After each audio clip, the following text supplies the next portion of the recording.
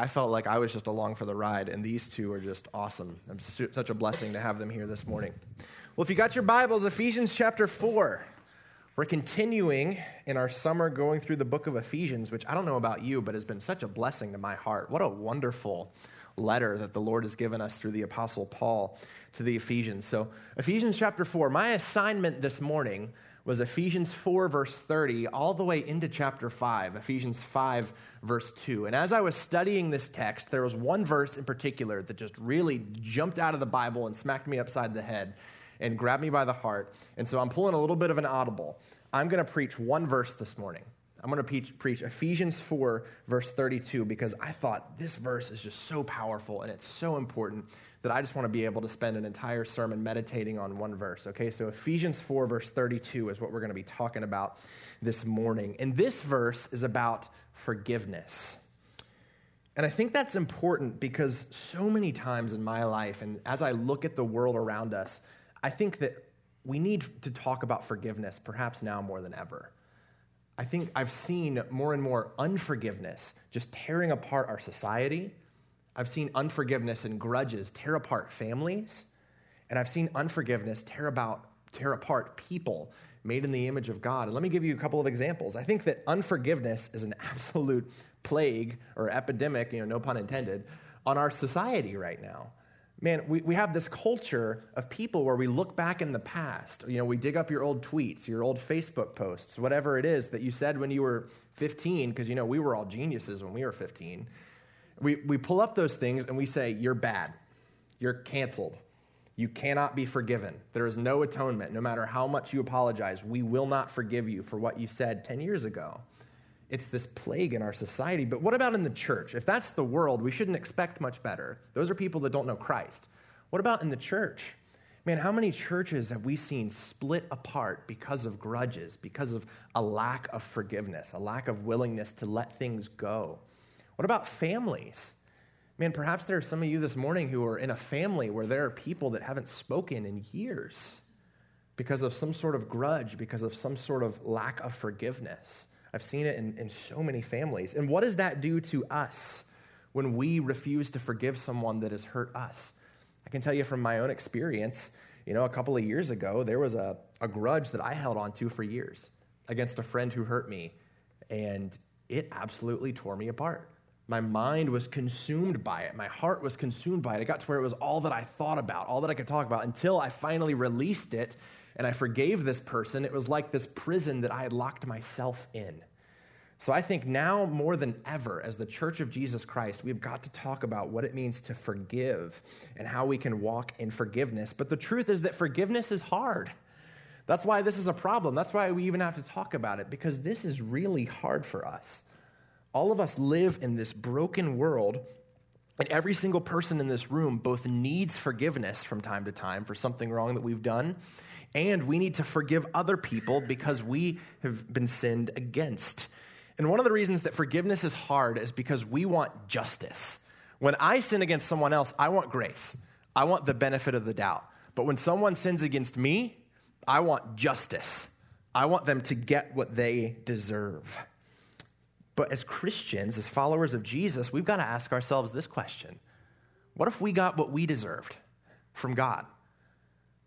What if God gave us justice instead of grace?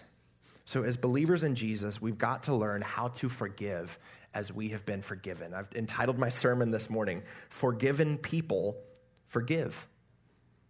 Forgiven people forgive. I'm convinced that one of the clearest signs that you have really been gripped by the gospel of Jesus is if you are ready and willing to forgive others when they have sinned against you. So this morning I want to talk about what it means for us to forgive one another. If you got your Bibles, Ephesians 4:32. It says, be kind to one another, tender-hearted, forgiving one another, as God in Christ forgave you. So let's open with a word of prayer. Father, we admit this morning that forgiveness is really hard. Lord, all of us in this room have been sinned against in terrible ways. We've been hurt by other people. And Lord, all of us in this room have hurt others. We've all sinned against others. And Lord, we know that until we learn to forgive one another, there will never be true peace and harmony in our relationships, in our churches, in our families, and in our world. So, Lord, would you teach us by the power of your Holy Spirit this morning, Lord, from this verse, how we can learn to forgive others as we have been forgiven so greatly by you. Lord, would you open up your word to us and teach it to us in Jesus' name, amen. So I want to start this morning by preaching the verse backwards. I want to start with the last part of the verse because I think until you get the last clause in this verse, you're never going to be able to do what the first part of the verse tells you to do. This is the basis of forgiveness. The basis of forgiveness is as God in Christ forgave you. This verse makes it clear to us that our forgiveness of other people when they have sinned against us, when they have hurt us, finds its basis in the forgiveness that we receive from God. I believe that you will never be able to forgive others as God intends until you have received the forgiveness that comes from God. And so we have to ask ourselves, what have we done, or rather, what has God done so that we could be forgiven? The reality is that God forgives us in Christ. It is in Christ that God forgives us. And this is just the gospel. The gospel is just the good news that there is a holy and a righteous God who loved us so much that he sent his son into this world, even though every single one of us had sinned against God. And we deserved nothing but judgment. But God loved us so much, he sent his son Jesus into the world, who was truly God and who was truly man. He lived a perfect life. If anyone would have gotten justice, it should have been Jesus. He was perfect. If there was anyone on the face of the earth who ever deserved to go to heaven for their good works, it was Jesus. He was completely perfect. And yet, Jesus was nailed to a cross. The Bible says the wages of sin is death. What you deserve for sin is death. But yet Jesus died on the cross. He did that because he wasn't dying for his sins. He was dying for ours. He was dying for the sins of everyone who would eventually trust in him.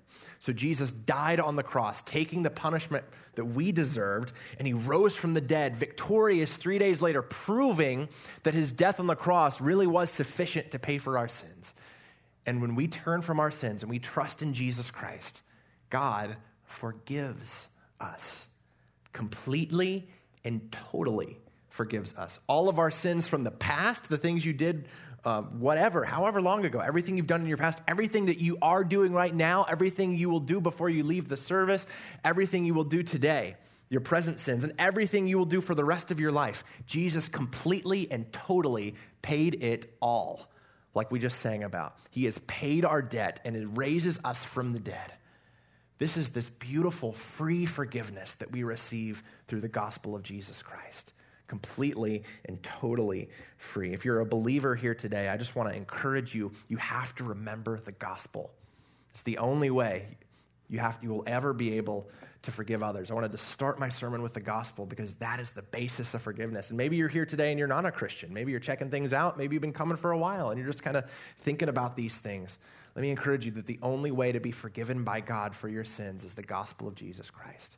You've got to turn from your sins and trust in Jesus. If you'd like to talk more about that, you can grab me or one of these other leaders here. We'd love to talk to you more about that after the service. But that is what God has done so that we could be forgiven.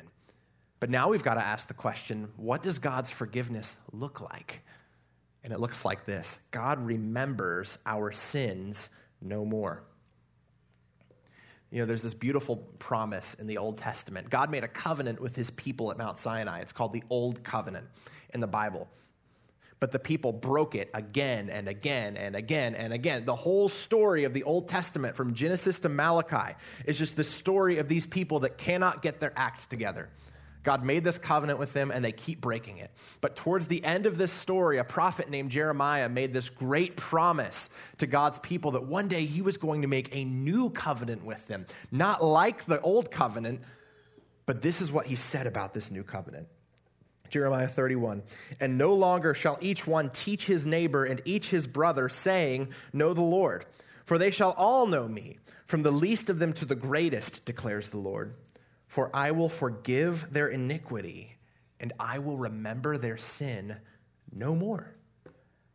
That's what God's forgiveness of us looks like when we turn to Jesus. He remembers our sins no more.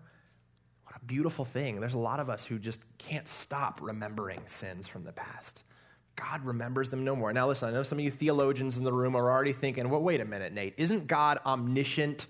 Doesn't God know everything eternally, perfectly? How can he forget something? Now, yes, I don't think this literally means God no longer has access to the information. I think it simply means this. God chooses in his relationship with you, when you are in Christ, not to call those sins to mind any longer. God no longer holds those sins against you. When God looks at you, he doesn't see you as you are in your sin. He sees you clothed in the perfect righteousness of Jesus. So think about this. The next time you say to yourself, man, I just can't forgive myself for something that I did in my past. Or maybe I just can't forgive my spouse. I just can't forgive my brother.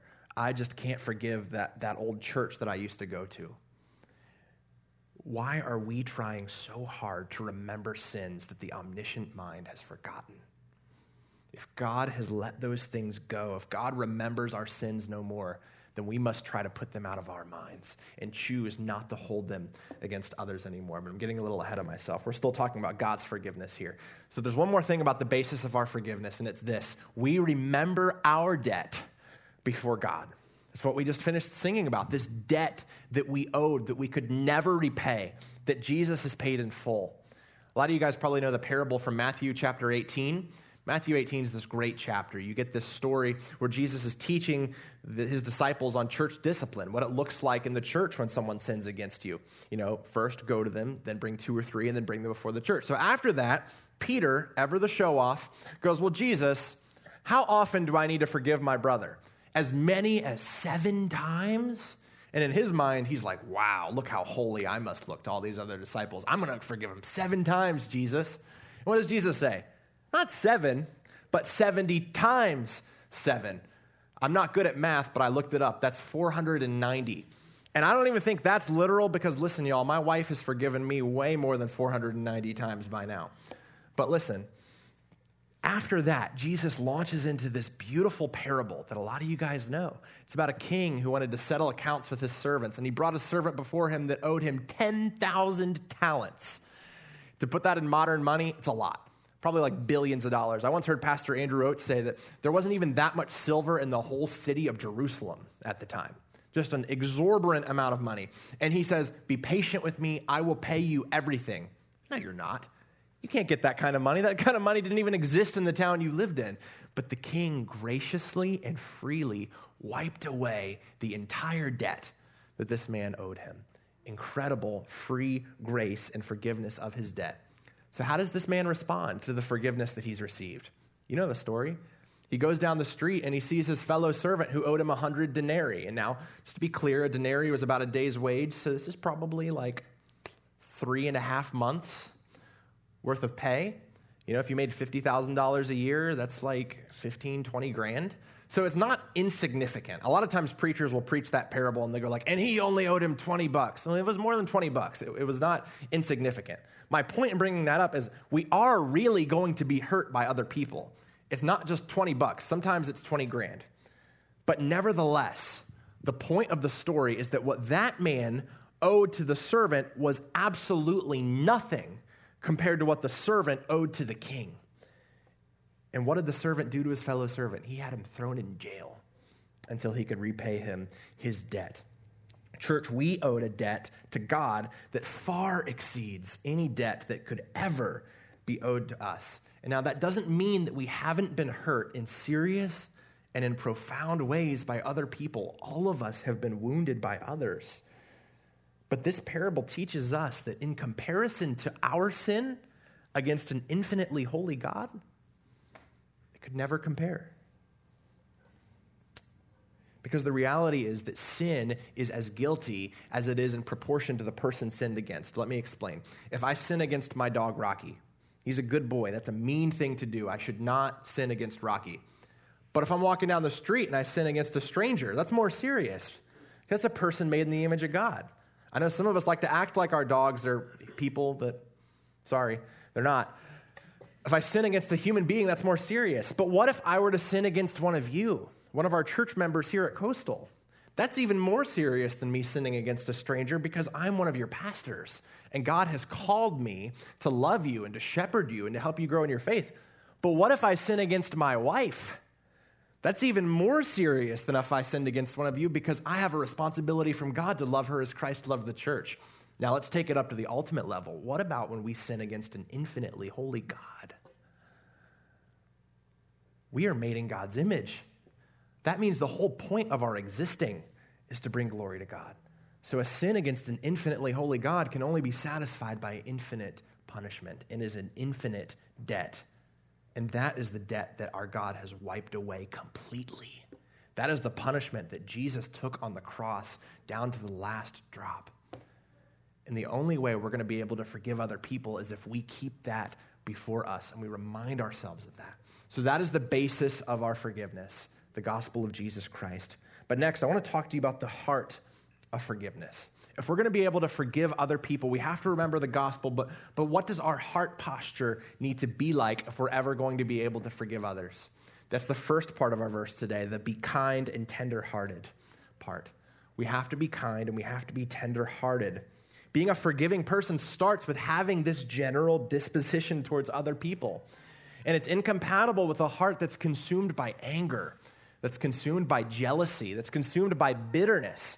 I've heard it said that bitterness is a poison that you drink thinking that it's going to kill somebody else. You know, when we're bitter, we're just sitting here stewing in anger about other people and what they've done to us, thinking that we're getting back at them. They're just living their life. You're just making yourself miserable. But this kind and tender heart is incompatible with those things. And I want to pick on somebody that I know a lot of you guys know, the person who exemplifies this better than anyone I've ever seen. It's my Nana. A lot of you guys know my grandma. She's come to Coastal Gloucester faithfully since we opened, and unfortunately, she's not been able to be here since COVID-19, but she is the most kind and tender-hearted person I have ever met. You know, I was growing up, we used to do yard sales at her house when I was a kid, and you know, the fun of yard sales, more than selling the stuff, is the haggling.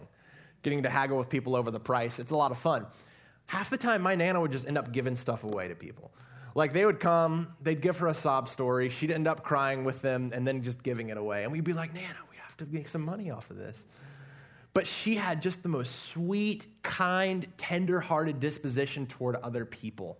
And if we're going to be forgiving, we've got to let those negative emotions go.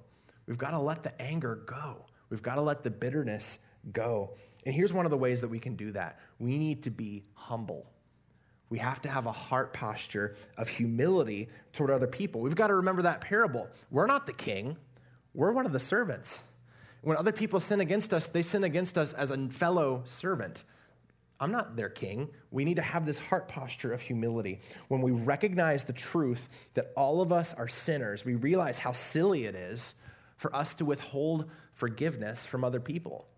I think Jesus gives us this great perspective on how we should view our sin in relationship to other sins in Matthew chapter 7, this famous passage. He says, why do you see the speck that is in your brother's eye, but not notice the log that is in your own eye? I mean, think about it. What's a speck? It's like, you can barely even see it. It's like a grain of sand. You'd have to squint, maybe even get a magnifying glass just to be able to see it. Okay, what's a log? You're walking through the woods, you see a tree that's fallen over, just a big old log. If you have a log in your eye, you're probably going to fall over and get crushed by it. That's the perspective we ought to have on our sin compared to other people's sins. What we often do, though, is we flip that. We say, my sin is a speck. My sin is really not that big a deal. I meant well. I had good intentions. Your sin, however, is a log. It's completely blinded you, where you can't even see. It's about to fall over and crush you. When we have that perspective on our sin in relationship to other people's sins, it becomes extremely difficult to forgive because there's something that creeps in called self-righteousness. It's what Jesus was constantly blasting the Pharisees for. Self-righteousness, by definition, is when I think that your sin is a bigger deal than my sin. Here's a test of self-righteousness that I like to use with us church people. And by the way, I'm not piling on you. I've been guilty of this 100 times myself, okay? But just a little thought experiment. How many of us, when we're sitting in a sermon, ever think something like this? Man, I really wish such and such were here to hear this. Man, they really need to hear this sermon. That's self-righteousness. Think about it. If God wanted such and such to be here to hear this sermon, they'd be here. But God wanted us to hear this sermon, so we're here.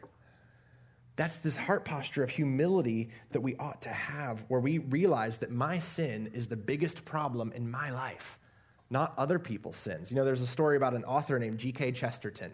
He lived in London at the turn of the last century, and he one day opened up the newspaper, and there's a giant headline on top that said, "What's wrong with the world?" So he wrote a letter to the newspaper and said, "Dear sirs, I am.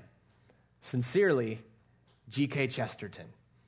I love this story because it illustrates the fact that, man, in my life, my sin is my biggest problem, not the sins of other people. And once we're willing to accept that, we'll be much more willing to forgive other people as we have been forgiven by God. And finally, we need to be gracious toward other people. The Greek word that's translated as forgiving comes from the same root for the word for grace. So we could literally translate this, we need to extend grace to one another. And we got to have some clear definitions here. What's the difference between justice, mercy, and grace? Let me illustrate it like this. Let's say you're driving to church. Let's say you're coming down Hickory Fork Road right over here, and you're running late. And you're frustrated. You're screaming at the kids. You spilled coffee on your shirt, whatever it is. You're trying to get to church as fast as you can. And you're frustrated because you don't want to miss the first song because the music is just so awesome. Shameless plug. So you're just speeding down. Let's say you're going like 70 miles an hour down Hickory Fork. And for those of you that don't know, it's a 45. So you're going 25 over. And then you see in your rearview mirror, wee woo, wee woo, wee woo. What would justice be in this scenario? You get a ticket. That's justice. You deserve a ticket. You did the crime. You deserve it. What would mercy be in this situation? All right, I'm going to let you off with a warning. I'm not going to give you a ticket. What would grace be? Grace would be, I'm not going to give you a ticket, and here's $20. Grace is not just getting not what you deserve. Grace is getting better than what you deserve. Because that's what we got from God, right? We didn't just get a get out of hell free card. We didn't just say, all right, you're forgiven, but now you have a clean slate. That was Adam in the garden. We have better than that. We've been given the righteousness of Jesus. Completely freely, without any of our works, we are brought to heaven to be with God. We've been given grace better than what we deserve. So to be able to forgive other people, we have to be gracious toward other people. This means in our words, in our actions, in how we talk to each other on Facebook, in our marriages, in our parenting, we have to be quick to be gracious, to extend grace to other people. We should be quick to assume the best, giving people the benefit of the doubt. And maybe there are some situations where someone sinned in some minor way and it wasn't intentional that we don't have to just go blast them. 1 Peter says love covers a multitude of sins. Maybe it's something that we can just let love cover. So if we're going to forgive others, we have to have a heart that wants to show grace to other people. So if that's the basis of forgiveness and that's the heart of forgiveness, when the rubber hits the road, how do we do it? What are my steps? Tell me what I need to do.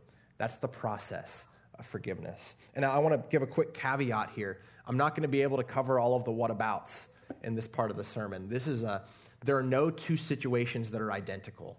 There are a lot of variables. And even as I'm preaching this, you might think, well, what about this situation? Or what about this situation? I can't cover all of those in one sermon. I'd be glad to talk to you later about it. But what I have here is general steps, general principles that when someone has sinned against you or when you've sinned against someone else, how to pursue forgiveness. And the first step that I put is this, and I think this is important. We've got to pray. We have got to pray. Get your heart right with God before you go to the other person. That heart that we just spent 10 minutes talking about, that heart of humility and kindness and graciousness, the only way to get that is by spending time in the presence of God. You've got to go to God and surrender your bitterness, surrender your anger, surrender your frustration to the Lord so that you won't just go and explode it all over them. In other words, vent, but vent to God. A lot of us sometimes feel justified in just venting all of our frustration all over another person when they've hurt us.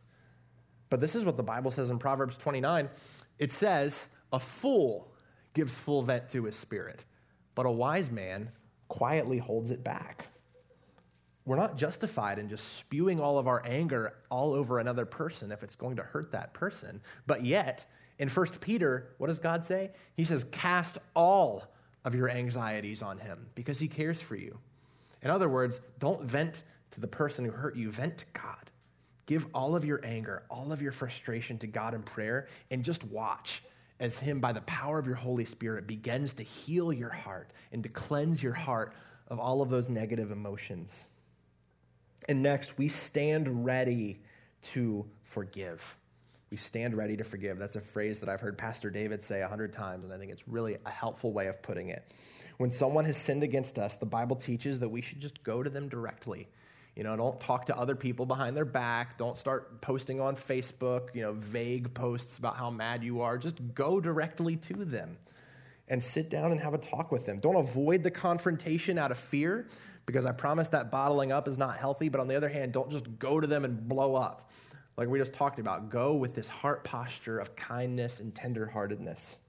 Humbly and honestly explain how they hurt you, or humbly and honestly explain what you feel that you have done and ask for forgiveness. If the person humbly repents and asks for forgiveness, we should extend forgiveness to them. We should be eager and quick to do that and begin to move toward a reconciled and restored relationship. And that's the goal. That's always the goal, a repair in the relationship. But what about when they don't want that? Here's where it gets tricky. What if the person that has sinned against you, you want to forgive them and they don't want to be forgiven? What about when they don't recognize their sin? Well, I don't think it's particularly helpful just to go to them and say, well, I forgive you, I did my part, when they're unrepentant. And here's why. Forgiveness requires both a forgiver and a forgiven person. Now, we can do our half of the forgiveness equation and have a heart posture that has released the anger and bitterness and be ready and willing and eager to forgive them when they repent of their sin. You can be a forgiver, in other words, even if they refuse to be forgiven. And why is that? It's because our forgiveness is modeled after God's forgiveness. And when does God forgive us? When we repent, when we trust in Jesus. John Piper has a quote here that explains it better than I can. I should have just read what he said from his heart. He said, the full effect of forgiveness can only happen if the other person believes they need it and wants it. That's why it's so frustrating when you want to forgive somebody and they don't think they need any forgiveness. But we don't wait for that, right? We don't wait for them to do their half before we do our half. We must be rid of the bitterness and grudges right away. So we do what Jesus did on the cross. Remember? Father, forgive them, for they know not what they do. So we stand ready and eager to forgive. Next, we don't keep score. That's really important. We don't keep score. When we have forgiven someone, just as God remembers our sins no more, we must seek to remember their sins no more. I'm going to steal a story from Pastor Sean because he preached on forgiveness one time. I thought this story was so good, I just had to steal it, so I got to give him credit. One time, Pastor Sean was doing some marriage counseling for a couple who was really struggling. Their marriage was on the rocks. They came in, and the whole first session, there was one spouse in the marriage who was just sitting there and makes a long list. Just this is what he did then, and then. It's just this long laundry list of every sin for their whole marriage, while the man just sits there staring at the floor, dejected, broken, humble, repentant. I'm sorry, I want to change. And it was just the list. And that went on for an hour. And Pastor Sean said, all right, let's schedule another session. So he came back this next session ready to kind of give them some advice and start to work through some of this stuff. He said it was the exact same thing, and it was the exact same list. Just, and this, and this, and this, and this, and this, giving the list. And so what Pastor Sean did, and I love this, he pulled the calendar right off of his wall. He put it down on the desk. He grabbed a pen and said, all right, look at the calendar. I want you to circle the day that you're going to forgive him, and then we'll have our next counseling session. Because until you do that, I can't help you. And now, Pastor Sean's punchline to that story is usually, and that's why you go to Pastor Joey for counseling. But personally, I think that's brilliant because it's true. It's true. You cannot have a reconciled and restored relationship while you're scorekeeping. When you are constantly bringing before another person, holding up in front of them their sins, it's not going to work. 1 Corinthians 13 said love doesn't do that. It says love keeps no record of wrongs. And I can tell you, this is especially true in marriage, like the story tells you. There are not many things that will wreck your marriage faster than constantly bringing up everything your spouse has done, every argument. We cannot keep score. We have to let those things go. Finally, we work toward reconciliation. That's the ultimate goal. Reconciliation just means a restored relationship. So after we have gotten our heart right with God, after we have extended forgiveness, after we refuse to keep score, we move forward and try to repair and restore the relationship. I got to say just again, of course, there are going to be situations where that's not possible. What if it's someone who sinned against you and has now passed away? What if there's abuse involved and it would not be safe for a person to be back in some sort of relationship? I get it. There are a million different situations. That requires wisdom. But generally speaking, the goal of forgiveness is a restored relationship, getting the relationship back to a place of health as it was before the offense. And why is that? Because that's what God does with us. He doesn't just say, I forgive you, now you stay over there. He says, I forgive you, now come and be a part of my family. I'm adopting you. You're my son. You're my daughter now. That's what God does to us. We're not just forgiven, we're brought in to the family. That's what we should seek to do with others. And I only have a couple of minutes left, so I got to move quickly here. What is the end result of forgiveness? Why should we bother with any of this? Because honestly, there are probably some situations in all of our lives where it would just be easier to just let it go, to just say, you know what, I'm not going to deal with that. It's easier for me just to give them the cold shoulder. It's easier for me just to ignore it. But why should we bother with any of this? What are the results of forgiveness? Well, the first is this. It is peace with God. Forgiveness gives us peace with God. Clinging to anger and resentment and bitterness in your heart puts this massive roadblock in your relationship with God. I don't have time to read Matthew chapter 5, verses 21 through 26, but I think this really illustrates the point well. Jesus is saying, look, if your brother has sinned against you and you're at church worshiping, if you've got a gift on the altar, leave it and go. Go be reconciled to your brother before you even come back and continue to worship. In other words, if you have a situation, a broken relationship, don't even wait for church to be over. Just deal with it. It's that important. Jesus is saying that our relationships with other people, reconciling those relationships, are more important than even our most serious religious tasks. So having forgiveness in our hearts toward others clears that roadblock in our relationship with God and allows us to continue to have fellowship with him. And next, forgiveness results in stronger families. Strong families. I know there are probably people here today. I can say there's a lot of issues in my family too. There's people talk about like I have a dysfunctional family. There haven't been any functional ones like since the fall. All of our families have issues, and a lot of it has to do with holding grudges against each other. But I want to tell you that there is hope for your family. There's hope for your marriage.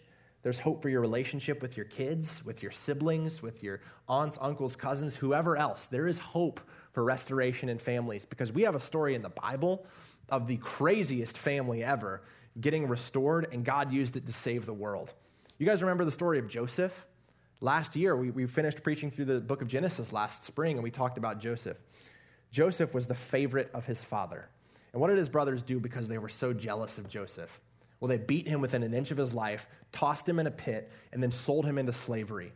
While he was in slavery, he was falsely accused and then thrown in jail, where he stayed for several years. And by the mercy and providence of God, God exalts Joseph to second in command in all of the land. Joseph became the VP.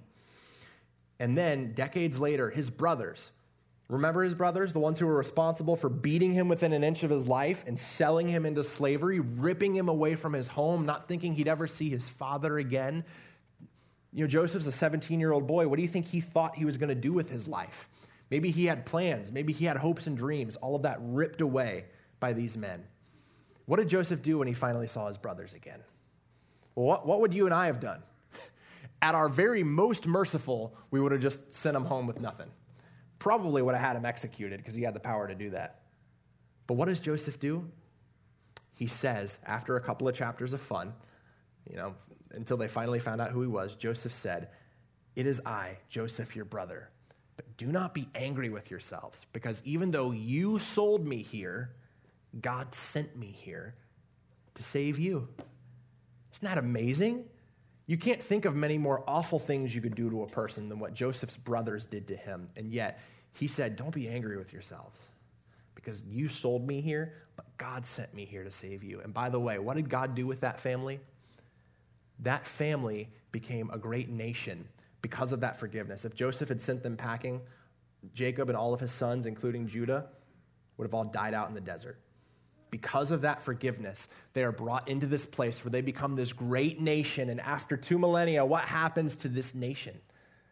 Well, there's this man that comes who, like Joseph, was also hated by his brothers, who, like Joseph, was also betrayed by his brothers and hated by his brothers. But instead of beating him and throwing him in a pit, they nailed him to a cross. And after he rose from the dead, it's as if he had said to all of us, I am Jesus, your brother, whom you crucified. Yet do not be angry with yourselves, for even though you nailed me to this cross, God sent me here to save you. Because of Jesus Christ, because of what he has done for us, there is hope for your family. God used a restored family relationship that was probably more dysfunctional than yours to eventually save the world. So there's hope for your family. Next, forgiveness results in a unified church. We got to remember that this whole verse is in the context of a local church. Remember, it was not written to an individual. It was written to this local church in Ephesus.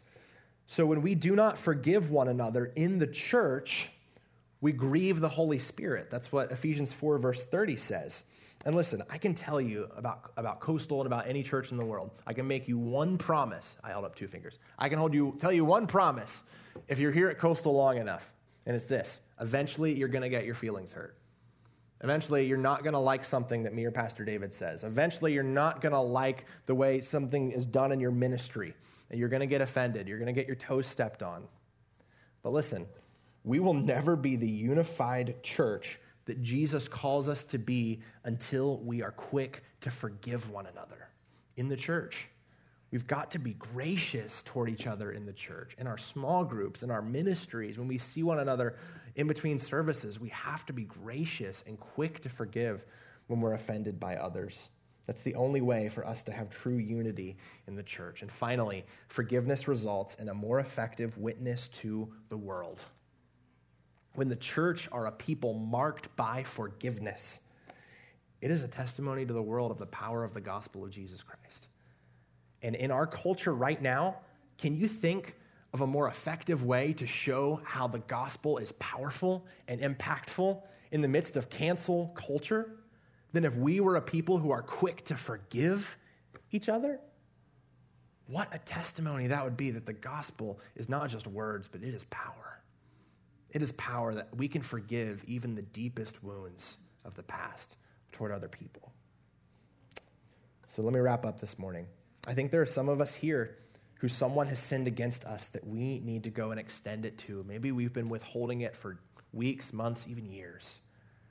We've locked our own hearts in this prison of bitterness, and we've got to let it go. We've got to set ourselves free this morning. Remind yourself of the gospel and extend forgiveness to that person. Maybe there's someone here and you've been reminded, even as we're talking about this, of something that you have done against someone else, a way that you've hurt someone else. Maybe we need to go and ask for forgiveness this morning against someone that we've wronged. But even if neither of those is the case, every single one of us needs to be kind and tender-hearted, quick and eager to forgive anything that is done against us because of what God has done for us in Christ. Let me close with this question. Wouldn't it be freeing? Wouldn't it be liberating if we could finally let go of all of that bitterness, of all of that jealousy, of all of that anger that rises up in our souls and takes us captive, and instead to walk in grace, to walk in kindness, to be quick and eager to forgive other people when they've sinned against us?